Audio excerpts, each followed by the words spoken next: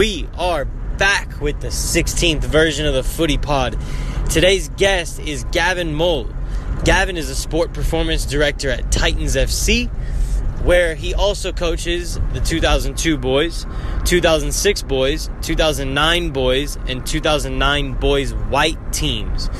Gavin and I first got to know each other actually on the pitch, where our two teams competed against one another, and we just clicked right away. And I knew that he'd be a great guest to have on the show to share his story about growing up in England, playing in the youth academy at West Bromwich Albion, making the transition into coaching, and then later spending some time as a youth coach in the Manchester City Academy. And that was right around the time that Pep Guardiola took over, so he shares a little bit of insight into, kind of the things that were going on around the club at that time, and also how there was already a sense of culture change as soon as Pep took over. So really interesting stuff. He obviously is going to talk about what he does now with Titans, how his passion for nutrition is kind of helping to fuel his new role at Titans, and how he's going to help grow the club. So really good stuff from Gavin on this episode. I'm really happy that he decided to come on the show. Make sure you listen all the way through. You will not want to miss a minute of this episode. The audio will get kind of bad towards the end, so just bear with us. Try to ignore the overlap that you'll hear on a lot of it, and just do your best to follow along and understand the dialogue. So hope you enjoy.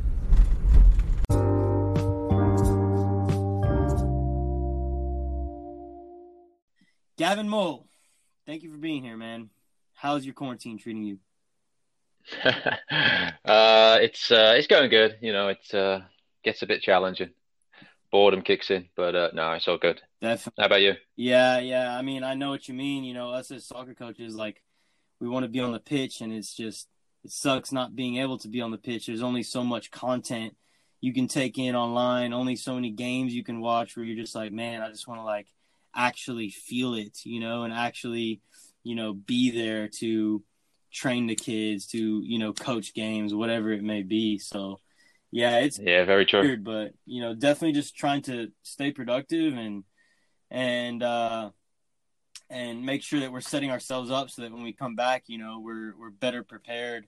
Just trying to get better, come back better than we were before. So using this time to our advantage. Yeah, me too. Yeah, good to hear. So I know you're kind of stepping out of your comfort zone a little bit by doing this podcast. So I want to say I appreciate you doing that. It's just going to be a casual little chat, looking forward to hearing more about your story and your upbringing and how that's led you to the path that you're on now. So let's start with, you growing up. What part of England are you from? I'm from Birmingham, okay. Which is in the West Midlands. I say that. I probably shouldn't say that on a podcast because I'm not actually from there, but I guess most people just won't know the exact area. Okay. Where I'm from. It's in that Birmingham area, the West Midlands. Yeah, don't want to discredit your true hometown. So, who do you support? Yeah. What club do you support? You'll find this one interesting. I don't actually have a team that I support. Really? What's so that? we have about five. I think there's about five professional teams within maybe 15 minutes of where I'm from. Yeah, they're just so much to choose from. Yeah, no. Well, I think my family supports Aston Villa and West Brom, and I grew up kind of just supporting United because of just I like watching them play, and I just liked how they played the game. And then when kind of I stopped playing football, I kind of just stopped supporting anybody, and now I just watch as a neutral, and makes it a bit easier, I guess, a bit less stressful. For you, is it more of you? Because for me, I also don't really have a team that I support. There are obviously teams that I like because I like the manager, or like their style of play, or I like some players that they have, but I don't really have a team that I fully support. So for you, is it kind of the same thing where you just you just love all of it and you just want to follow all of it. And as a coach, you just want to be able to, study it from different perspectives without having that. No.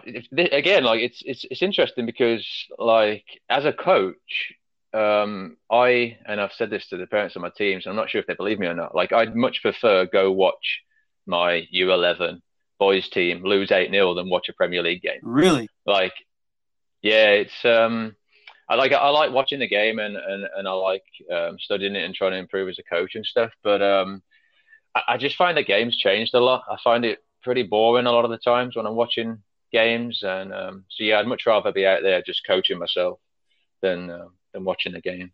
That's interesting. Is it because it's just turned into more of a ball dominant game where teams are just keeping it away from each other and it's just kind of slowed down? Do you like the more like fast paced style, or what is it exactly that makes you think it's boring now?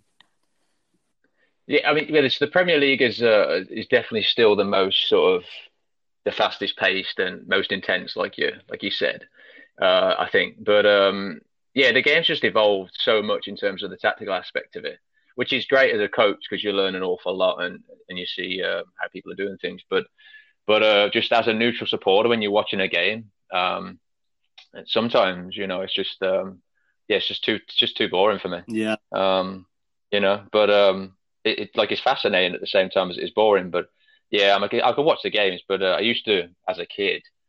I mean, on Saturdays, I must have used to watch every game on the TV. Sunday, every game on the TV. Midweek games. But yeah, that's just changed. I still watch quite a bit, but just not the same as I used to, Yeah. I guess it does add a lot more whenever you have, a passion for a specific team. Like that can apply to others as well. There's a lot of people that are just like casual sports watchers, and that's because they don't really have a team that they invest in. So that obviously adds a lot to it.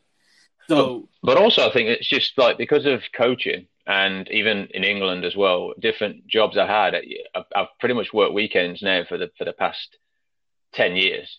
So like you just naturally start to watch less of it, and then so you just kind of like anything, when you start to see it or do it less, it just kind of goes away a little bit, That's true. Yeah, I definitely don't watch as many of the Saturday morning, Sunday morning Premier League games or just whatever's on. I try to as much as I can for sure, but coaching obviously on the weekends, a lot of times they're going to conflict with those games. So you just don't get to watch them. And then, you don't have the time to go back and watch them. So I can see that kind of a lifestyle would, and also just being around it all the time too. Maybe, outside of working, you want to kind of disconnect from work. So watching more of it will just keep you connected and doesn't allow you to really disengage. Yeah, that's possible too as well. So you really got to grow up, in that prime United era. Who was your favorite? Yeah, pretty much. You say favorite player? Yeah, who was your favorite player during that time? Cantona. Yeah. He's just a genius. Yeah. I love watching Cantona play. He had no pace whatsoever, but he still managed to just be the best player on the field. Just magic when the ball would touch his feet. Yeah, brilliant player. I think he only got had barely any caps for France, I think, as well, because he was just a hothead, as we know. Yeah, he had a very brief spell, but he made an impact during that time. You just saying that, like, it didn't even register. Like, if I would have been asked that question, that's not the first player I would have thought of for United, because there's so many other great players too. Yeah, there is. So he was my favorite one. Yeah.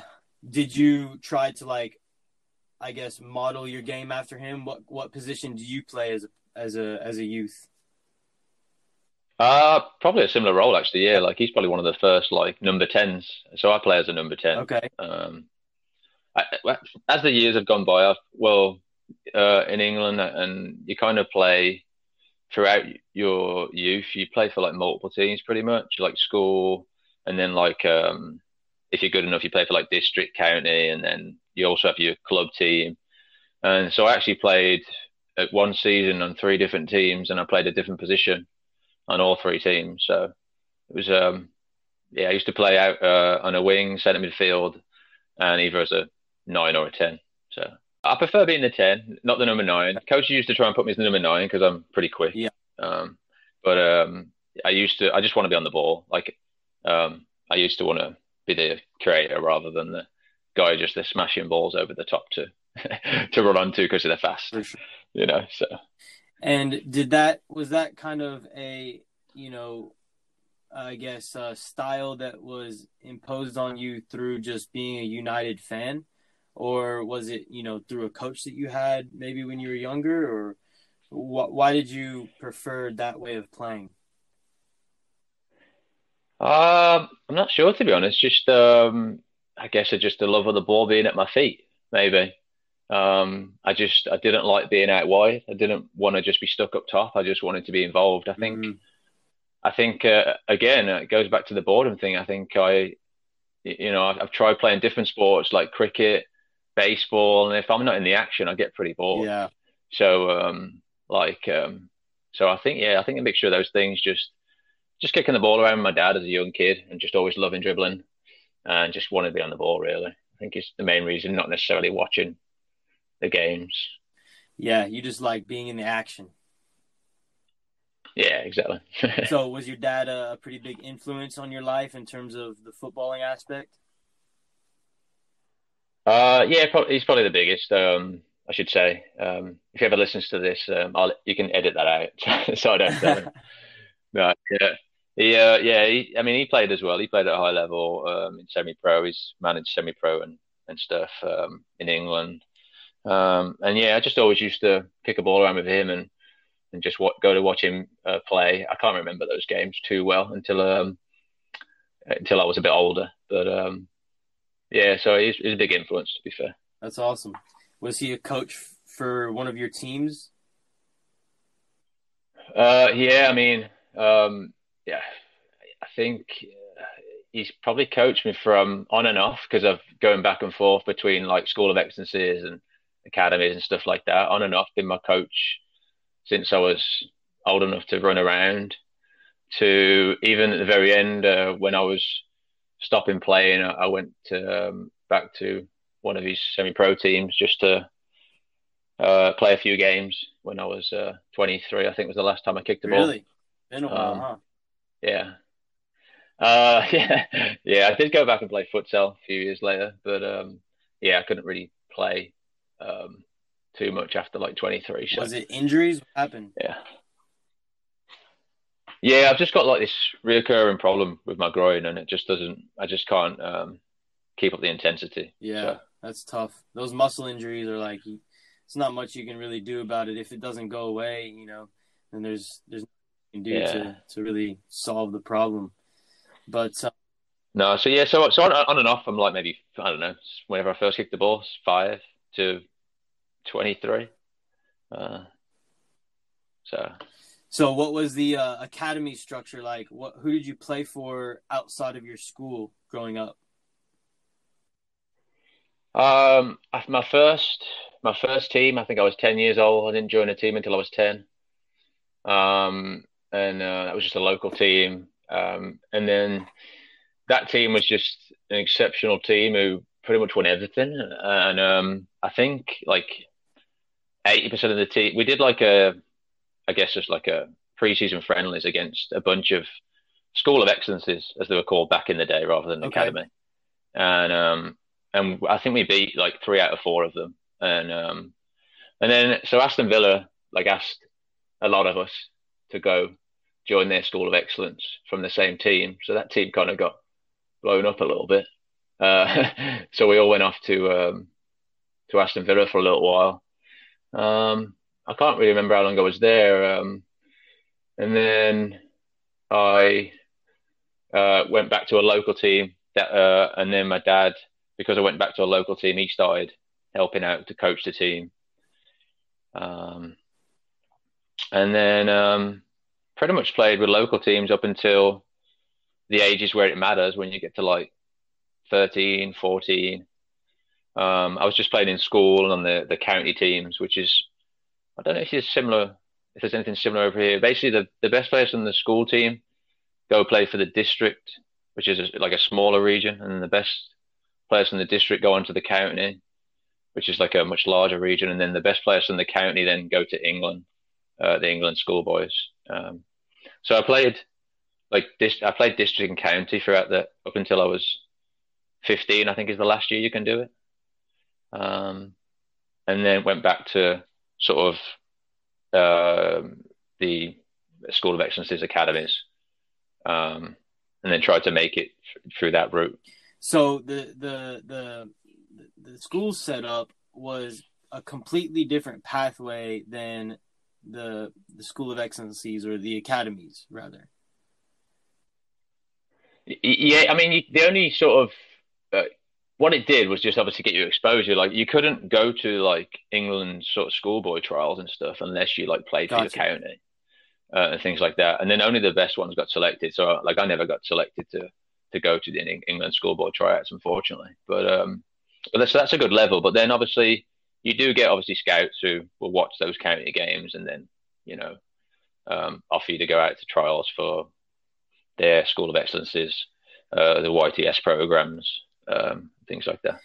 Most kids in England want to try and make it. I mean, if they're playing football, like they have a passion for it, as you probably know. So yeah, I mean, most kids are trying to make it. So, but then once you go past high school, which is 16, and you go into college, which is the 2 or 3 years before university in England. Most players, if they're good players, you're then not playing for your college. If you're playing for your college, you're probably just doing it for fun. But you're no longer trying to, you know what I mean? Sure. Yeah. So that's kind of what I was trying to understand. Basically, is how that split off at that age. So what decision, what path did you take at that point? Well, at that point, I think I went out and I ended up playing for Walsall, which is I don't know what league they're in now. At the time, I think they were a Division 2, I think, in the English tiers, so like Tier 3. And I was with them for a while, probably until I can't remember how old I was, and then I went out to West Bromwich Albion, who my dad supports. And I was there till I don't know, 18, something like that. And trying to make it in the youth team, the reserves, and there every day, and trying to see if I could make it. To be honest, like I said this to one of my friends the other day when we were talking about things like this. Like at that point, I probably didn't actually think I was ever going to make it. I didn't think I was quite good enough, which as it turned out, they let me go. And then went obviously back to into semi-professional football when I was 18, 19.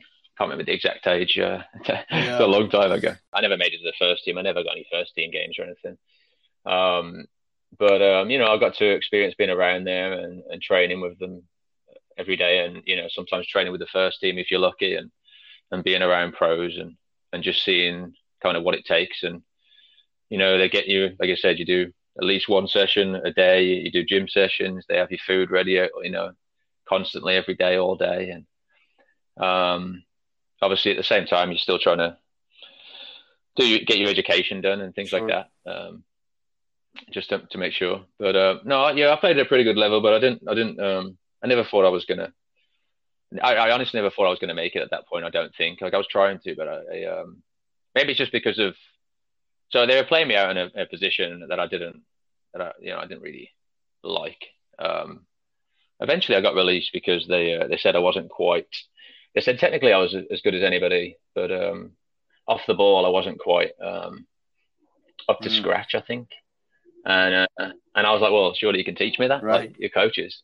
But apparently not. So yeah, just let like me go. That. But yeah, it's just one of them things. You got to experience that professional environment. Not a lot of players get to experience that at all. So you got to see, really what not maybe like the highest level of professional soccer, but pretty close to it. You got to see how players move and how the club operates, like behind the scenes, and like you said, what it takes to get to that level. So at that point, like, surely you had some hope of being able to get to that level. What was it that, I guess, made you feel that you weren't, quite up to par at that time? Probably just because I wasn't getting in the team. I wasn't making it any further. I was just kind of a bit part. You know what I mean? I wasn't a star. So I guess just that's the reason why, really.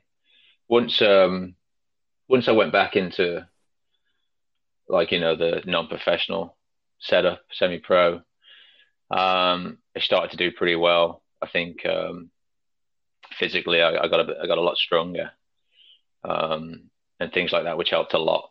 Um, and there was a certain point where, a few years later, where I definitely thought I was going to make it at least into the lower leagues of professional. Maybe not Premier League or anything like that, but I certainly fully believed I was going to make it when I was 21, 22, and scouts are starting looking, and I'm getting some press in papers and stuff like that. I then started to think I would I would do well, um, but unfortunately things went the way they went.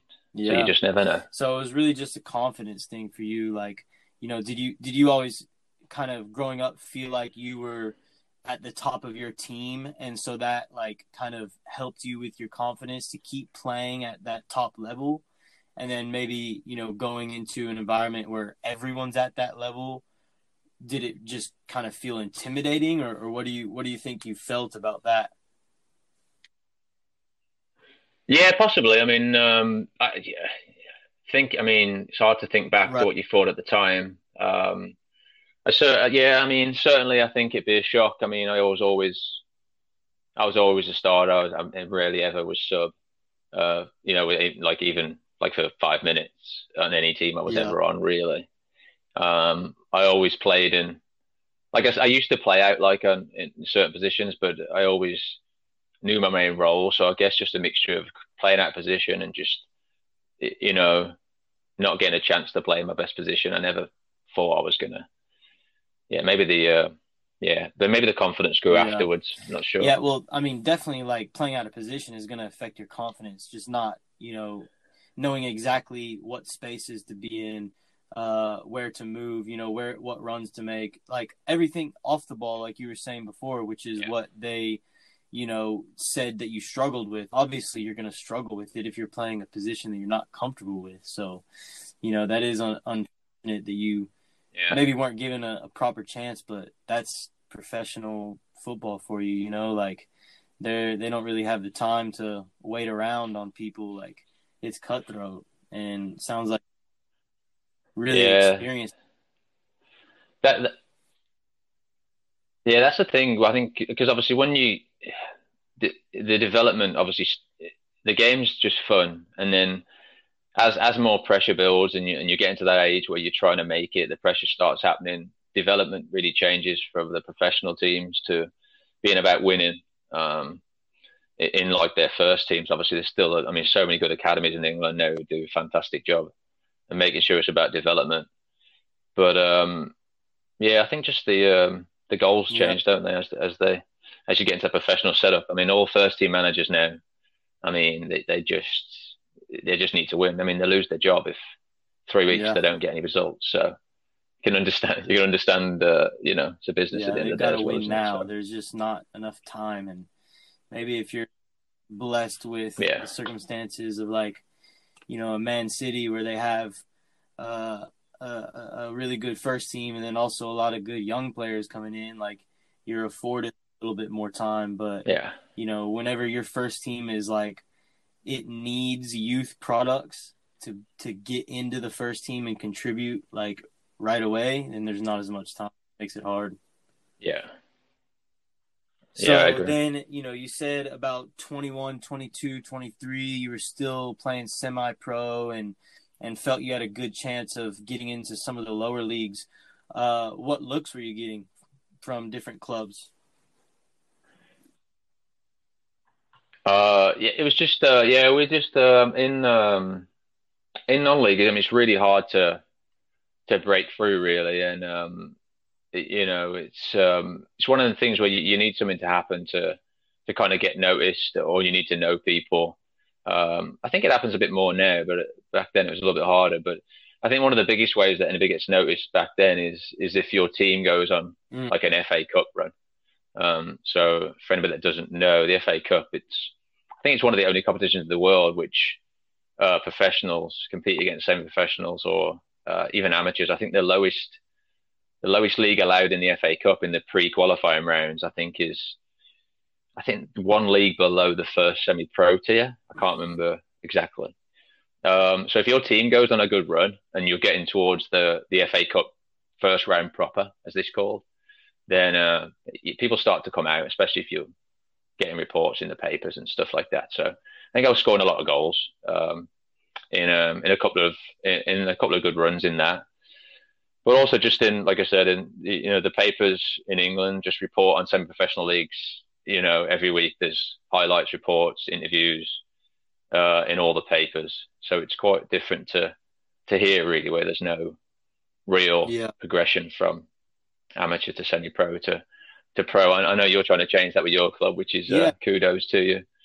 So I think just a mixture of those things just helps you kind of get noticed. It helps if like I said, if you know people. But even then, sometimes they're not willing to take a chance on you. Like my dad knew quite a lot of people as well, and I remember once he called up Kidderminster Harriers, who were a professional team in the sort of the level right below the football league, and he called up the chairman because he knows him and just said, "Listen, my kid's good enough to play for you. Just give him a trial. Just let him come practice." And he just wouldn't let me. That was a couple of years earlier. I think I'd just gone back in. I think it was when I not long got released, and he just didn't let me. And then a couple of years later, actually, they tried to sign me, and I just told them no. I said, "You didn't want to know then." But I mean, maybe I should have done. Maybe my pride is too much. But no, I mean, there's not many people willing to give people chances, is there? You know what I mean? Like you mentioned with the first teams and the youth players, there's very few managers who are willing to bring on the youth and take a chance on people. And everybody's just trying to achieve their dream. Everyone's fighting for that dream. So, you said you retired at 23 then. Was that just a matter of injury, frustration from lack of opportunity, or what kind of led to that decision? Yeah, it was. So it was basically it was then when I was having the good run and scouts were coming out and some pretty big teams. And then I got injured as I was on this run, and obviously I was just stalling people like, I'll be fine, a couple of months I'll be fine, kind of thing, and it just went on, and I think I was out for about a year the first time, and then some semi-pro teams were great to me. They paid for all my physio, with a view to signing me after like I'm back from all the rehab and stuff. And then when I came back, I think I was back like maybe a month, and it happened again. And then I think it was like another 6 months, and then I tried to come back again. And then at this point, obviously, then the interest in you kind of died off a bit. And I just, my dad's obviously coaching, and I just went to play a few games with his team and stuff. And I didn't even look like myself. I didn't feel like myself. I just didn't enjoy it. Like I was nowhere near the best player on the field, and I just hated it. I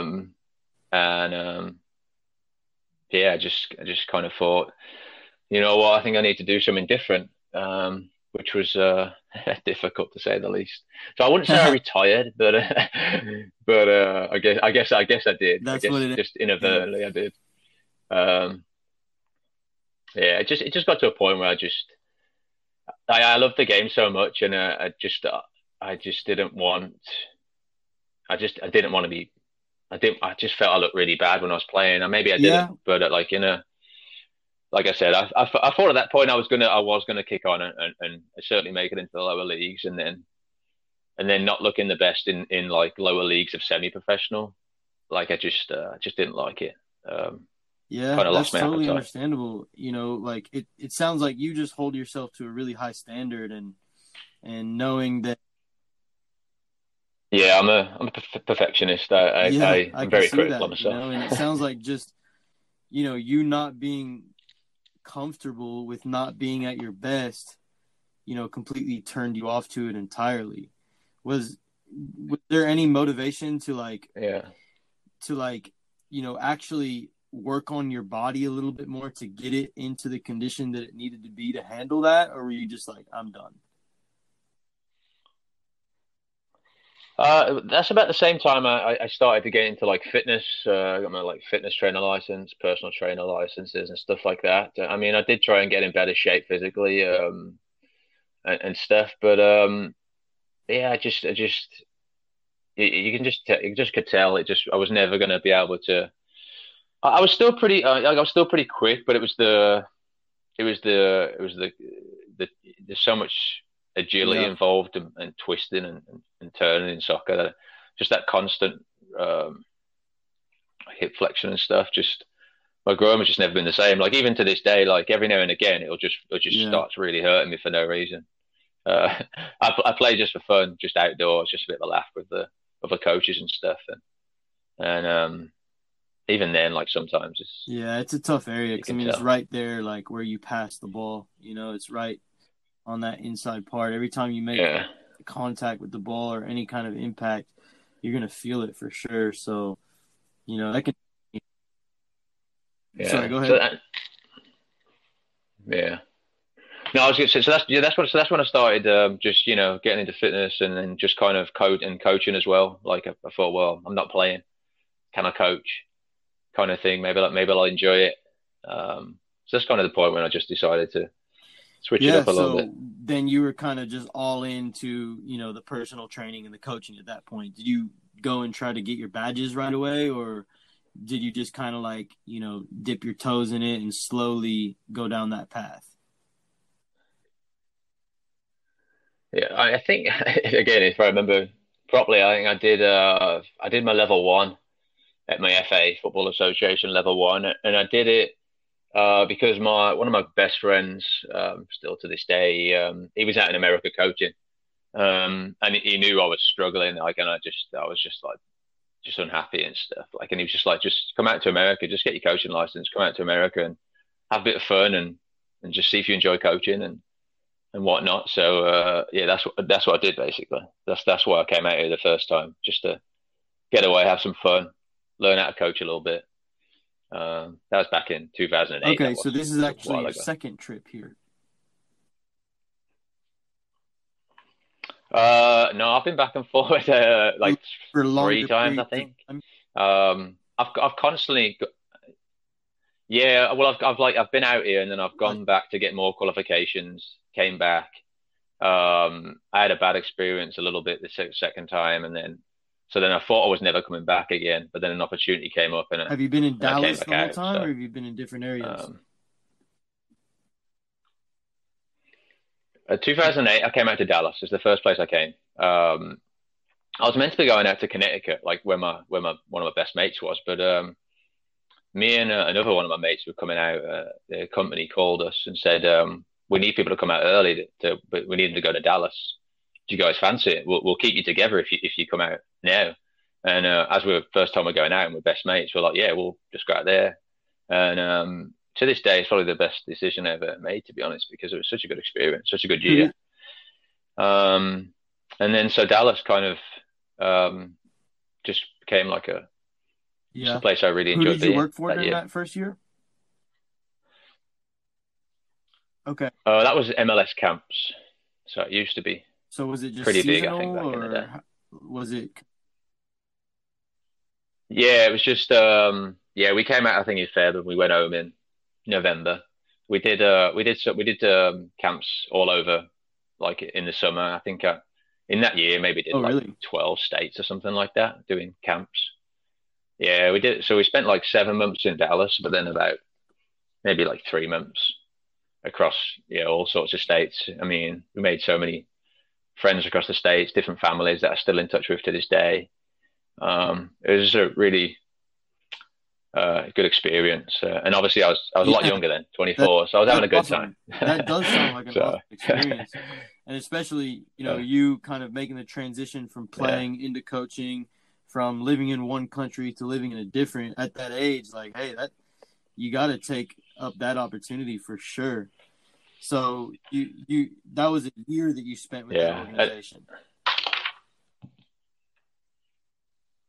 yeah. And then what happened? And again, I try to remember the exactly when I did things, but so I did that, and then I think, and then I stayed at home. I decided to get more coaching badges. I enjoyed the coaching. That first year was, it was like it was good it was good to learn the coaching and just to see if I enjoyed it. But obviously, it was a lot of just having fun. Like I was a young kid who was unhappy a little bit at home and stuff like that. So we had a good time. But then I went back and I got like my level two. Um, and I think before I went out, I was just a fitness instructor. And then I think when I went back, I got my level two. I got my personal trainer's license as well. Um, and then I think I did that. I think if I came back out, I might have earned more Yeah. money. I think if I was level two rather than level one, because they paid you peanuts. Um, and then I didn't come back out until I was just working in England and stuff like that in the gyms and coaching part time. You can't really coach full time in England. That well, it's difficult to do. Um, and then I came back out. I think in 2011, I think, and I was in Chicago that year, summertime.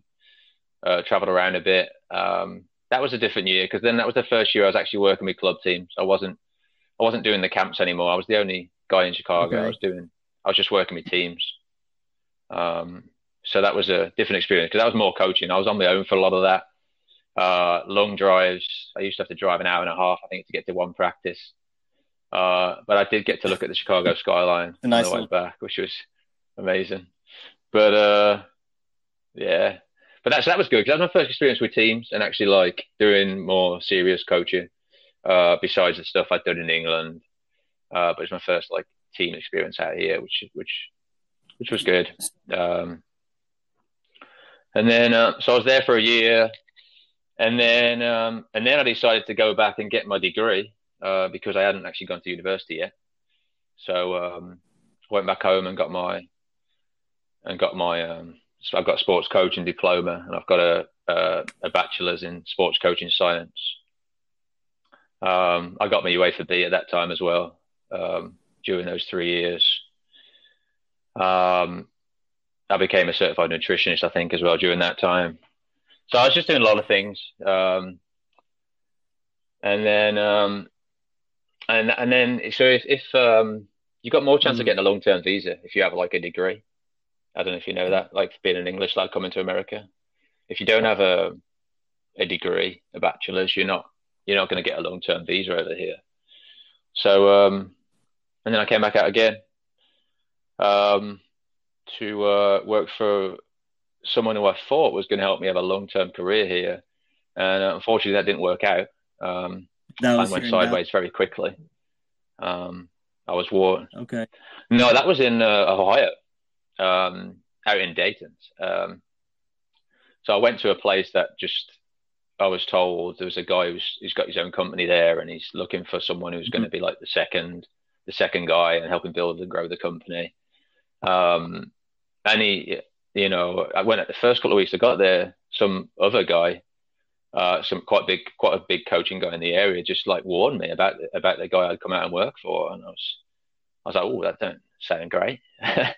But obviously, you're given the benefit of the doubt. You don't really know him yet, and as it turned out, it just a lot of the things he promised me just didn't come to fruition. And luckily, another English guy saw me coaching and saw my CV and offered me a job at his club where he was director of coaching, and he managed to sort of get me out of the deal they had with the other guy.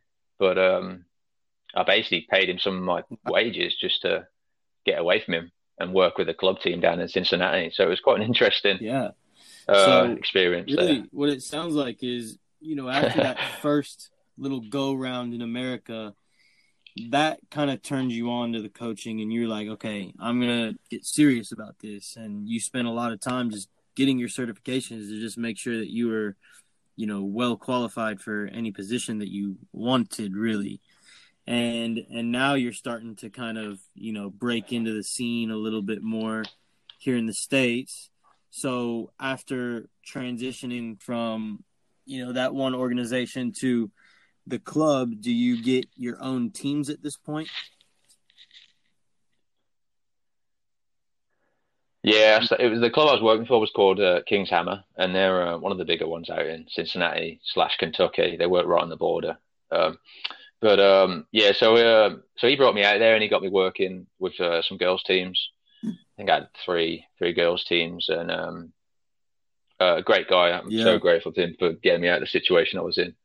And then, but the problem was I knew it was only going to be short lived, perhaps because my visa was obviously still through the other guy, and like getting visas, is difficult. So it was basically just sort of running down the clock on my visa and just, learning from him and the club, and just, again, like you said, just I really love coaching at this point.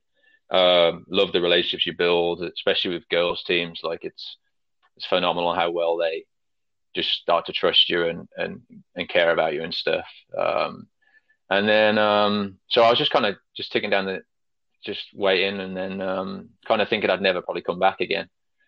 So after my visa ran out, I went back home and started trying to, coach in England instead, and trying to do what I can there whilst working as a personal trainer, and I had my own nutrition business, coaching nutrition to adults. I started working for some clubs, and Mom deserves the best, and there's no better place to shop for Mother's Day than Whole Foods Market. They're your destination for unbeatable savings, from premium gifts to show-stopping flowers and irresistible desserts. Start by saving 33% with Prime on all body care and candles. Then get a 15-stem bunch of tulips for just $9.99 each with Prime. Round out Mom's menu with festive rosé, irresistible berry chantilly cake, and more special treats. Come celebrate Mother's Day at Whole Foods Market. And then I was living in Manchester, so I'd applied for jobs at Man United, City, Blackburn, like a few other teams in the area. Eventually, I got a job with Man City, and so I was working with them in their youth system, in the academy, in the city schools programs, just with the younger ages. But they're, again, like you mentioned earlier, just to seeing, just to work at the academy and in that environment. Their academy facility is just, if it's not the best in the world, like I'd be amazed. It's unbelievable.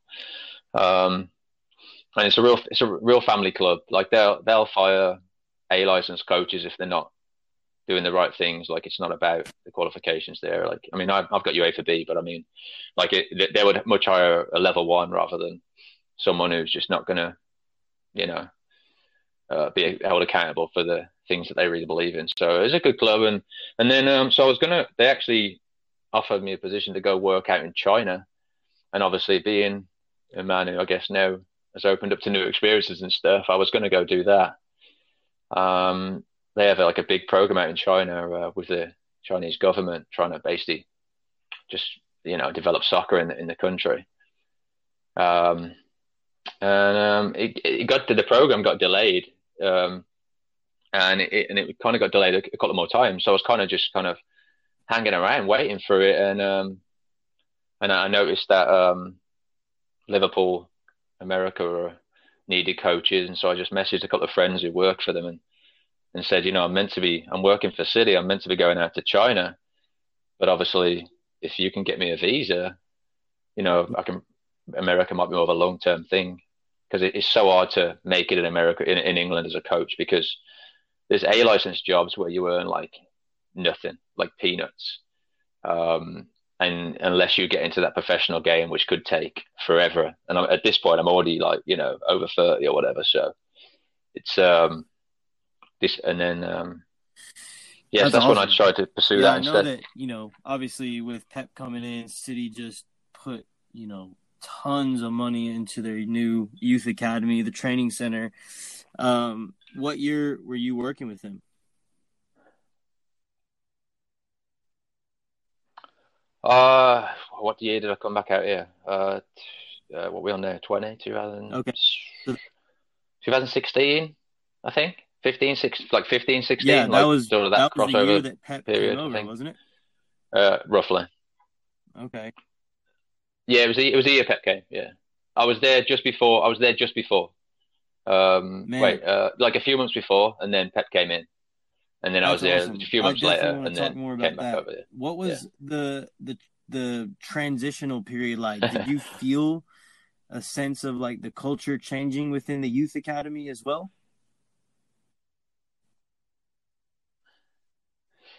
A little bit, yeah, for sure. I mean, I guess being there for only sort of a few months afterwards, I guess that probably didn't really come into play that much. You start to, the technical director who deals with all the youth academy stuff, you start to see little things happen for sure. But the setup was interesting. Like, it was basically from 5 years old all the way up until the first team. Like, the session structures are pretty much the same. It's very, very basic, very simple sessions. In terms of its structure and organization, obviously the level of detail changes a lot from the younger ones to the older ones, but it's just the same structure. That like, it always starts with a certain thing, always ends with a certain thing. For you guys to follow as coaches. Yeah. And it's just not the things you have to do, but just the structure of it. So like there's always like an activation exercise at the start, and then there's always a rondo. Yeah. As you probably imagine being Pep, and then there's always like the unopposed game kind of thing, and then just those kind of things. But I mean, to be honest, the most amazing part of the whole thing, and I say this a lot to people, is that the rivalry between clubs in England is so big that no red is allowed anywhere inside of Manchester City facilities.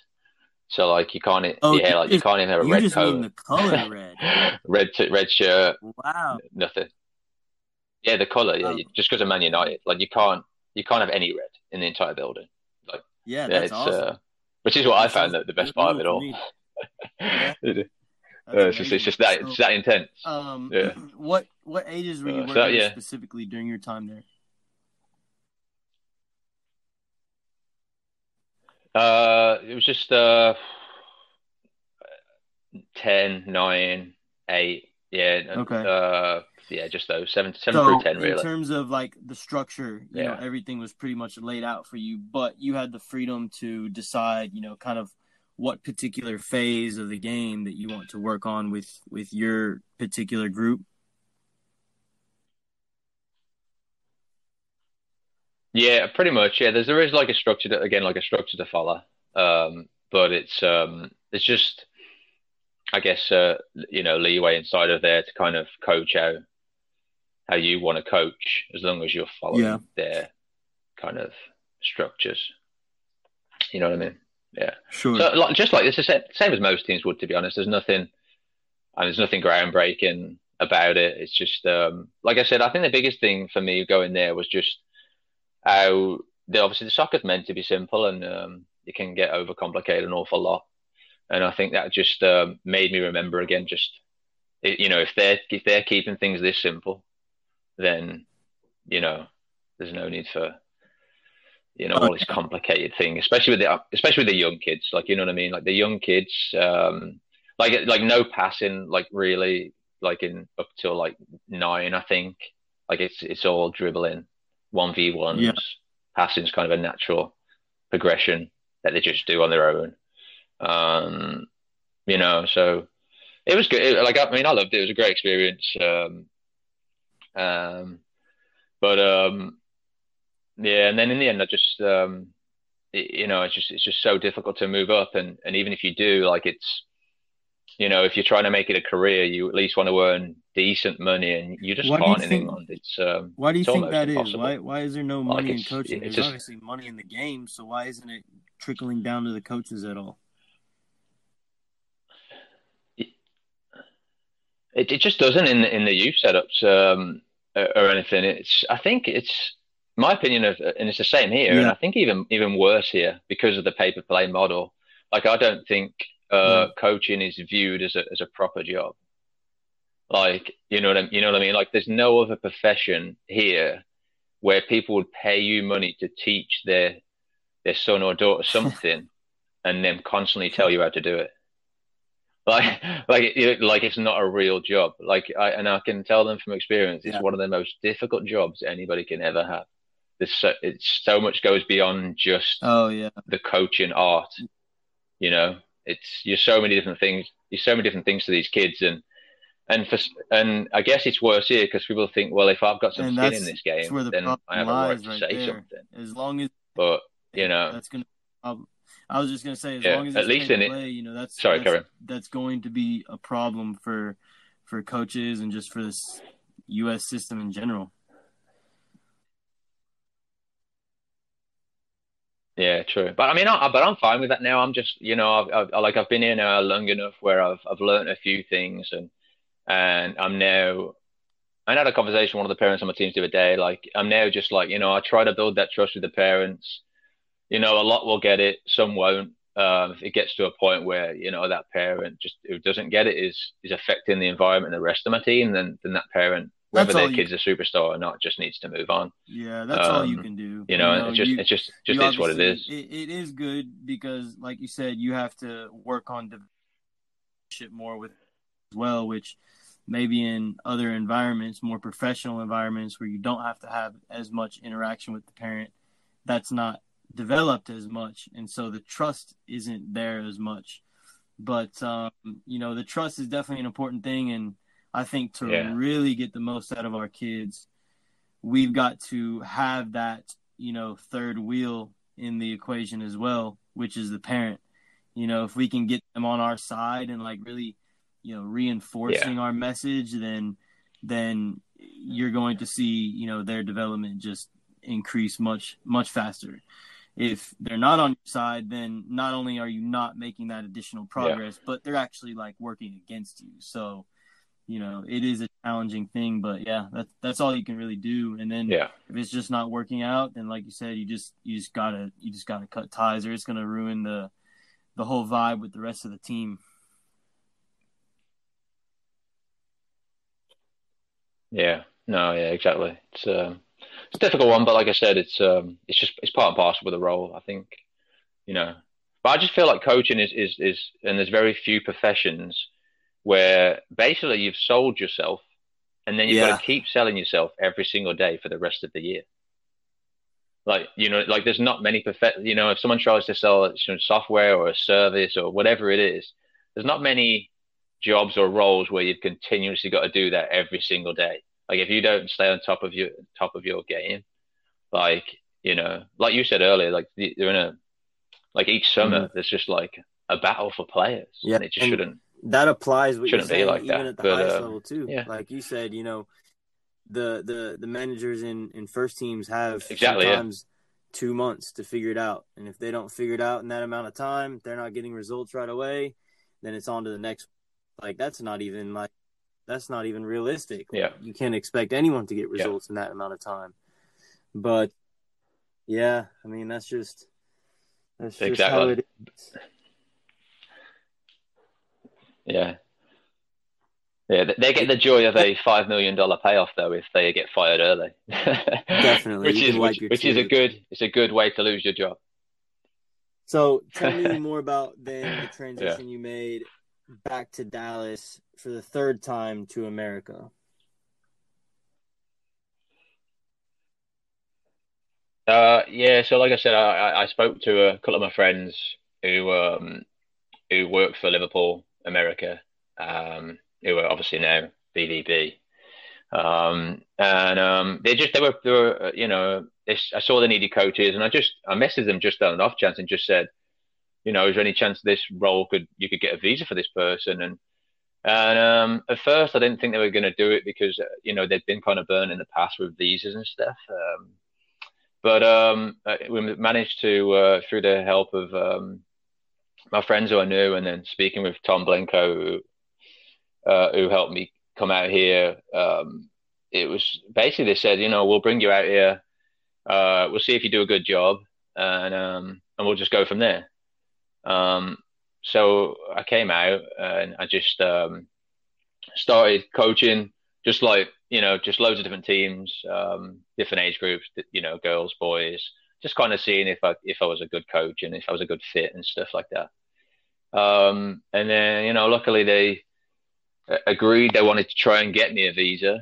And they managed to get me a couple of year visa to come out here, which I'm forever grateful for because my life's completely different. It's changed now. Obviously, a lot's gone on since then. I'm married as well now. So thank you. So yeah, that kind of was a mixture of, again, like earlier. So you always kind of need to know people a little bit, and luckily I knew a couple of guys from my time in 2008 who work for Liverpool, and who just basically said bring him out here. He's a great coach. He's a good guy. And yeah, so then I was with them until I think I've been at Titans now a year, but I had a great time at Liverpool. Like when I came out there, they forever grateful for Peter for bringing me out here to start with. I had one team after maybe like a couple of months of being out here. I think they gave me the '09 boys, which I still have right now to this day. A lot of the same kids. And then I grew that '09 boys into I think 4 teams. I handed off 2 of them to other coaches. I had 2 of them myself. I still have those 2 teams at Titans. Different players, obviously, as the years have gone by. And then I had the '09s, and then Tom Blenko passed these '02s to me at some point, a little while later. So then I had 2 teams, and I was still like covering other coaches and stuff, and just working with different teams and whatnot. And then Nick Suter passed me one of his teams, one of his '06 boys teams. So then I had 3 teams, and then at this point I think I'd built more than 9 teams. So then I had 4 teams. So yeah, and I think that's the maximum I think of teams you can have. Like it gets a bit for someone who like me is a perfectionist and really is committed to it, and my level of communication with the teams I think is. I'm sure parents, if they're listening, would agree it's second to none. It gets 4 is a lot to really any more than 4. Like you just wouldn't be able to do it, obviously, with the time constraints. But yeah, so I had those 4 teams. It's a great experience. I won awesome. Coach of the Year at Liverpool the first year I was there. So that was really really grateful for that as well. It was difficult to leave them. Obviously, the whole situation happened, but it was just time for me to move on to the Titans.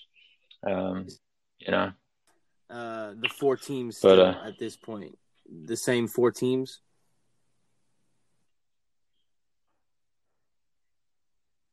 Yeah, 4 teams: 2 '09s, 06s, and '02s. So I took those 4 teams. Gotcha. Those 4 teams moved with me over to the Titans. To manage, I've gotten my situation down to just 1 team that I coach and manage, of course. Like that for me is like about all I can handle, because I know that I wouldn't be able to give a second team that same amount of you know what I mean? So yeah, you're right. Anything. Yeah. There's some coaches like, that have 5, 6, 7 teams. It's like, maybe they have managers that help out, but then they're not even really it's coaching ridiculous. the teams. Why are you even doing this? It's not like you're getting anything out of it. It's not like the kids are getting anything out of it. So yeah, really, it could only for the extra check you get. Yeah. And that's what I think. That's what I think. Then it comes down to. And other coaches who I've coached against have just openly said that to me, and I've prided myself on not taking more players than more than anything is good for playing time. Yeah, I mean, for someone like yourself, obviously, you're running a club, so for you, yeah, definitely like 1, 2 teams. Like, any more than that, then you're not being able to dedicate your time to the things you need to do. For me, when I was just coaching, like 4 teams, it's fine. I mean, now I'm with Titans, and I'm sports performance director and on the nutrition side of things for Sting and Titans. Sure. Like that obviously adds more time and work commitment. So ideally now I'd probably want 1 less team for sure, but I didn't want, and I could have done that. They gave me the option to take away teams, but those teams had just moved with me, and I'm again, loyalty is a thing I pride myself on as well in terms of to the parents, because they've been loyal to me, and I'm not just gonna move to a new club and then just give those teams up, because they're committed to me as well, and so I want to be committed to them as well. So this year's been it's been busy, but it's been sport performance is a new role that you've taken on. Tell me more about that and kind of what that adds to your daily routine.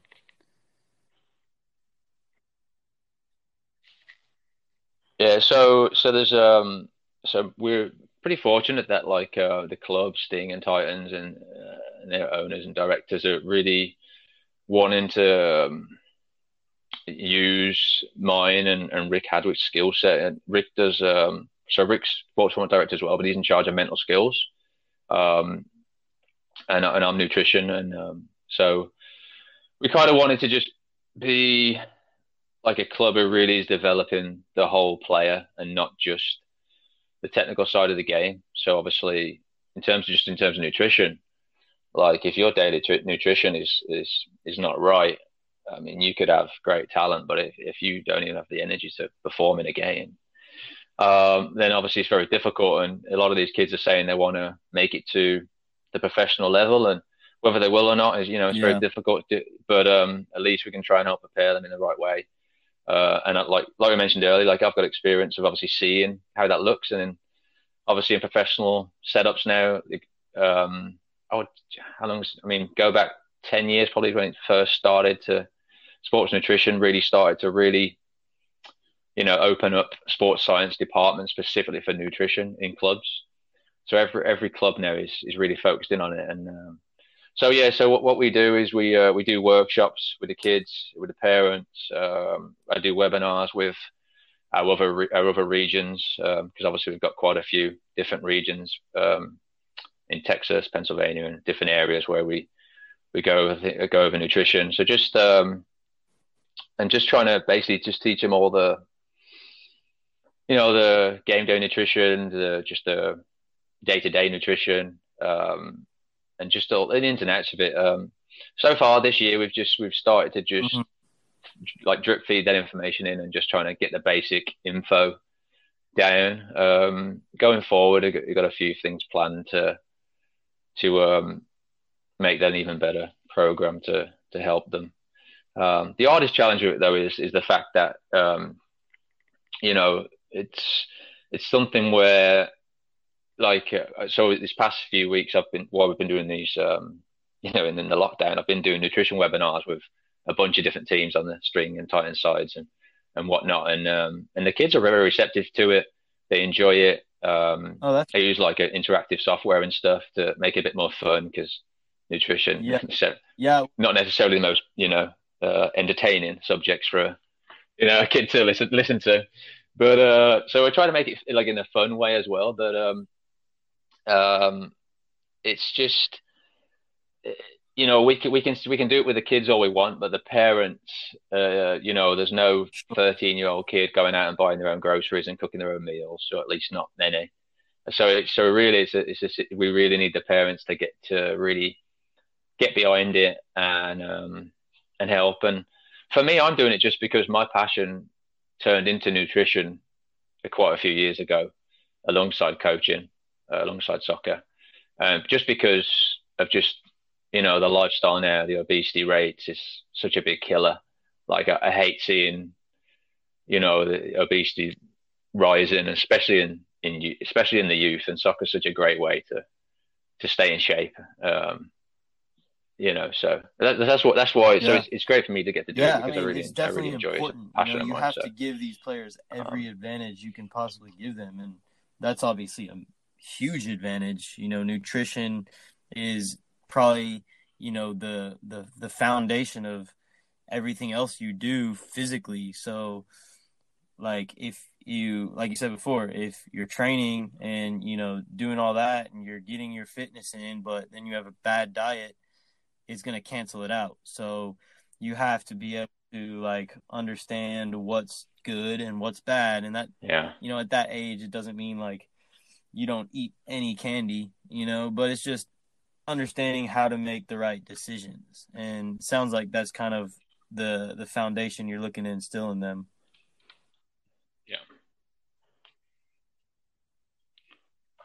Yeah, exactly. Yeah, like I said, we're just starting with small things and just trying to lay the foundation as you do in coaching, really, and then we'll see what it turns into. But like I said, I've got a few plans, and we discussed new ways of doing things. So it's good. I enjoy doing. I love discussing it with the kids, and so I just have a few questions before we wrap up this episode. The first one was just kind of, what are the next steps for you? What are you looking to do with Titans, with the role that you're in?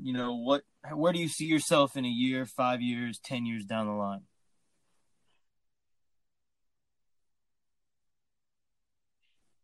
Yeah. I guess I certainly want to do more qualifications. I've actually applied for a master's in performance nutrition, which I've been accepted on. I'm just deciding whether I've got the the funds for it, and whether I do it now or a bit later on. I plan to do that, and then US licenses. Last year, another passion of mine is eventually I'd want to be a coach, educator, technical director, or something like that. But when I reached out to obviously the US system, you need a B license to start doing, even just the grassroots courses or whatever. But obviously, and I obviously think because I've got a UA for B, I thought it'd be okay. But no, you have to go into the US system. So at some point, I probably want to go into the US system. And I think when I listened to one of your other podcasts, you mentioned about it maybe annoyed you to get badges that perhaps you'd already got or something like that. So I'm kind of the same. Luckily I can jump to the B because I've got my UA for B. But again, it's a lot of money, which I don't necessarily need it for anything right now. I don't it's not as highly recognized as a UA for B. So it's one of the things where, but I do want to get in the American system because obviously I'm in America and it's good to know how are they trying to do things over here. And so one of those so I'll probably try and do those. And then with the club, just try and work my way up further and just become a big part of what we're trying to build in the club. And especially on the Titans side, where obviously I'm only coaching on the Titans side at the minute. Just trying to, again, just keep trying to help us grow. I think we've done a great job the first year. It seems like what you guys are doing is help in some way thing. to I continue that. How you guys collaborate as a coaching team. A lot. That's something that is super important, and really that's coaching education right there. So getting the formal certifications is is important. It's good just to establish that credibility. And obviously you're going to learn something from it. Like, you wanting to get all your US certifications makes sense, like, because you're going to get something out of it. It's only going to help you. But at the same time, you can get a lot of that experience and that, education. You can get that knowledge from just working with the people around you, and just doing it intentionally. So I like that you guys do that. Yeah. Yeah, that's probably the best thing about. That's one of the main reasons why I'm here. Like, what? Because I know every other coach is of the same or a very similar mindset, where we're all doing this for the kids. It's about development. We much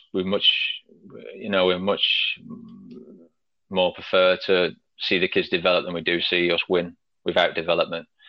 And we're all just trying to just get better as coaches, really, and really affect the kids, because I think we discussed, it's winning over here over development. And it's just, I think your club and yourself, and speaking in the past, man. you're That's pretty what much it's similar all about. mindset as well, I think, as us. So, just trying to then inspire, Yeah. the people we exactly. lead and interact with to also pursue their own personal best. So it's all you can really do at the end of the day.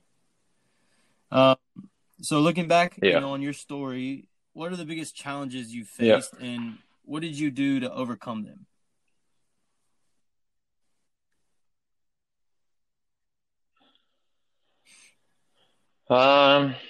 Challenges. I mean, I must admit, outside of soccer, my life has been pretty comfortable, I think. I got a great family and stuff. I've had no issues or anything outside of that.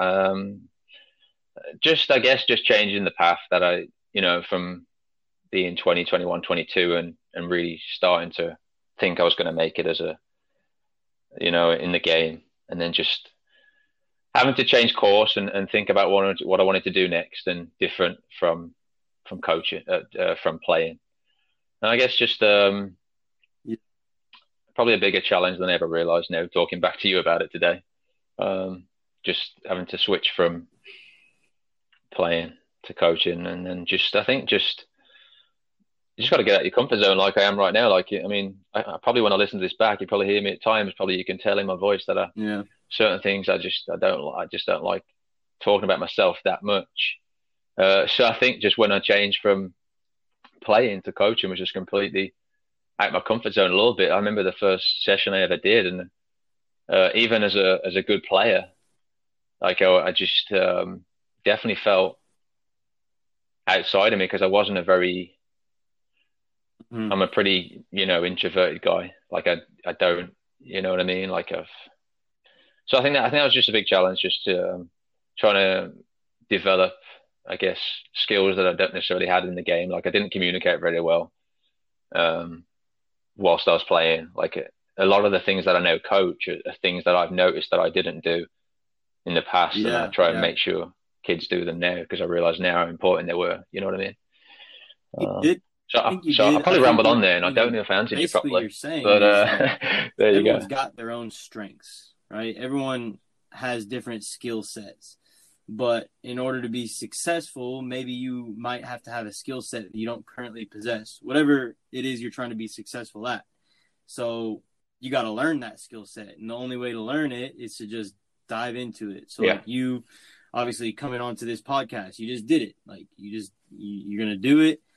And that's how you get better from it. That's the same way that I jumped into doing these podcasts. Like, it's not something that I've done before. It's not necessarily something that I'm comfortable with, but the more that I do it, the more comfortable that I'm going to get, and the better my communication will get, which is going to help me in other areas of life as well, of coaching too. So, obviously communication is a big part of it. And so, I could definitely relate to that. And I think a lot of people listening can as well.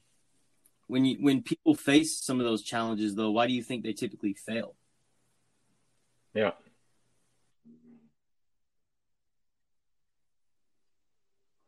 It's a good question. I mean, thinking back, I think it's just the fear, maybe just the fear of maybe failing, or if you're someone like myself who's always put those high expectations on yourself, I guess, yeah, that fear of failure, it's maybe not being good at whatever you're trying to go into. I think is probably, from experience, it's probably the biggest thing for me, I guess. And just doing something like you don't know if you're going to be good at or not, So, what is your definition of greatness? Yeah.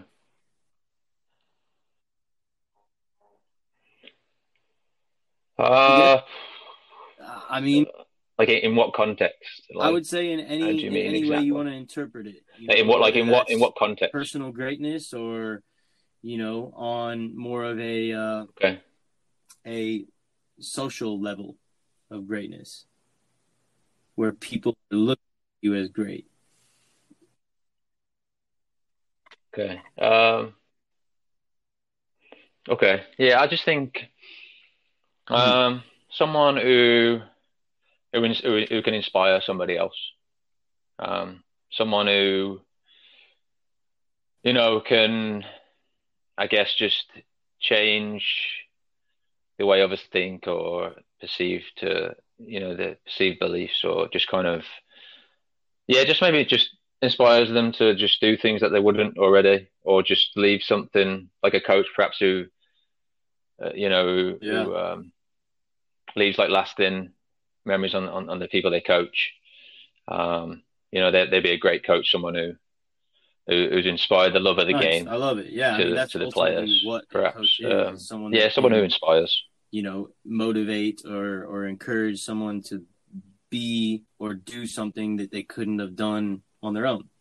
So just being that light for people, and that's not something that necessarily is noticed.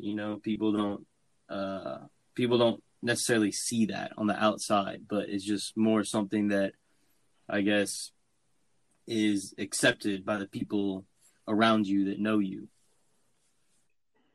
Cool. I love it. Good answer.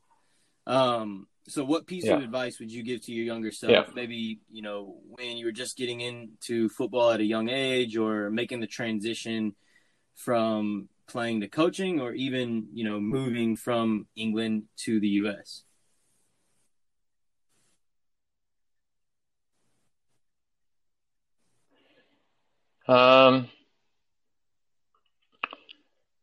I guess, like just mentioned, just to people in general, just who's kind of, I guess, more introverted and quiet.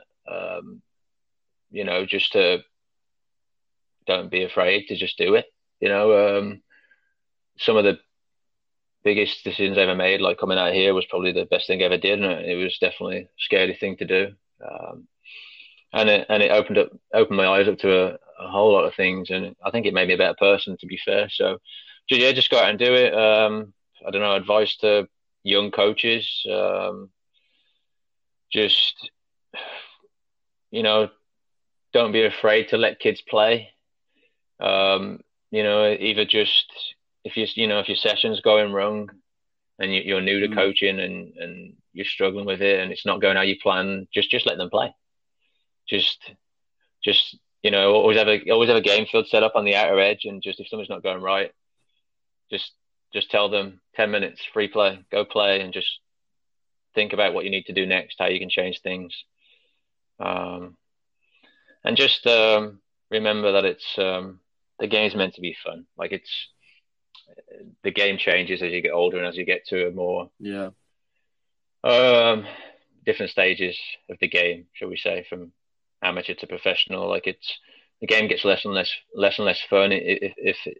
So just these kids just need to have fun right now. Like, for all the the teams out here where it's just all about winning, it just makes no sense. That's great. That's great. Well, Gavin, I really enjoyed hearing your story, man, and you shared a very unique perspective on your development as a player, as a coach, and shared some nice little insight there. So it was really good to have this chat. I'm glad that you decided to do it, and hopefully we can do it again sometime soon.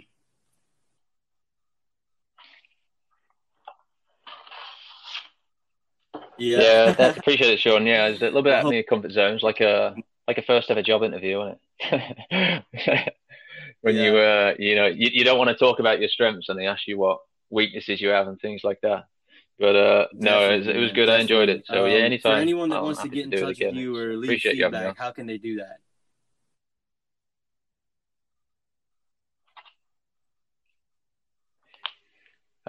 My contact info is on the Sting Titans website. My bio's on there. It's got my email and stuff. Maybe don't call me unless I know you. No, I'm just kidding. Anybody can call me anyway. I'm quite open like that. But I've got that my email on there, and yeah, like I said earlier, I really do help helping people about nutrition and just soccer in general. So if anybody ever wants to reach out to me, whether you're in that club or not, go onto the Sting Titans Club website, and all that information will be there for Gavin Mole. Definitely do leave us your feedback. That's very much valued. That'll help us to improve the show and make it more enjoyable for you guys. So again, Gavin, thanks for your time. I got one last question for you though before we wrap up. You ready for it? What message would you like to leave these people with? Go for it. Yeah. There it is. You heard it here first. Subscribe. Go subscribe. That's a very simple message. Hit that like button, share it. Help us spread this message and more specifically Gavin's story. So, Gavin, thanks again, my man. Everyone else listening, thank you for tuning in. Hope you enjoyed it, and we'll catch you next time. Peace. Appreciate it.